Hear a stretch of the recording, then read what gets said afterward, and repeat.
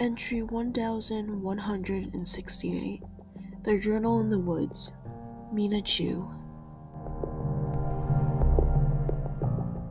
At first glance, the binding was heavily worn down, the previous owners clearly having handled the pages on a daily basis. The cover was scraping away, as if it was carried everywhere, its previous authors attempting to mark every moment, every second, every discovery that they encountered. Despite the damage to the outside, I could tell the journal was well loved, as if the book was as precious as life. For us, it would be worth more than life. I could make out drawings on the cover, a language scribbled onto it unknown to man, at least until we decrypted it. Looking closer, a geometric symbol was carefully etched into it, which I would soon learn was a warding charm. The book was placed on a small table, various stones and herbs surrounding it. We didn't dare touch it at first. Like everything else surrounding our newly found world, it was a mystery to us. We had no idea if it would be safe to touch. I regret not being firmer and telling my friends just to leave. The little hideout that held the journal was just as curious as the book itself.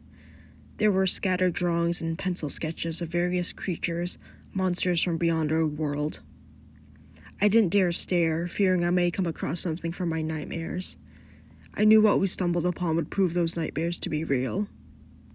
A scuffed-up camera sat at a desk next to books and newspaper clippings of famous folk tales that scared me as a child. Some of them were in English, while most of them were not. Glancing over quickly, I recognized blurry images that were made infamous on the internet. Of the articles I could comprehend, I saw some familiar names, like Bigfoot and Jersey Devil. All cryptids, things that I never thought could exist. My faithlessness would be the downfall of a friend I held dear. A dusty map was laid across the table, mugs used as paperweights to flatten the paper. Painted figurines sat atop the parchment, marking points I've never seen before. What was even more haunting was that all of these points were marked really close to home. We had never intended to come to this place, a hideout preserved by the trees themselves. We were young and bored, unaware of what would happen in a place like this. It was just us and the world and nothing else, even if it was just a moment.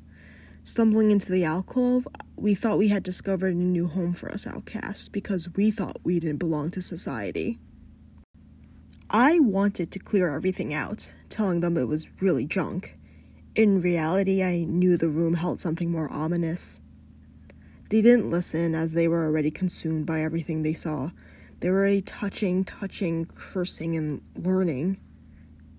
Little did we know the previous owners were probably thinking the same thing, and the people before them, too.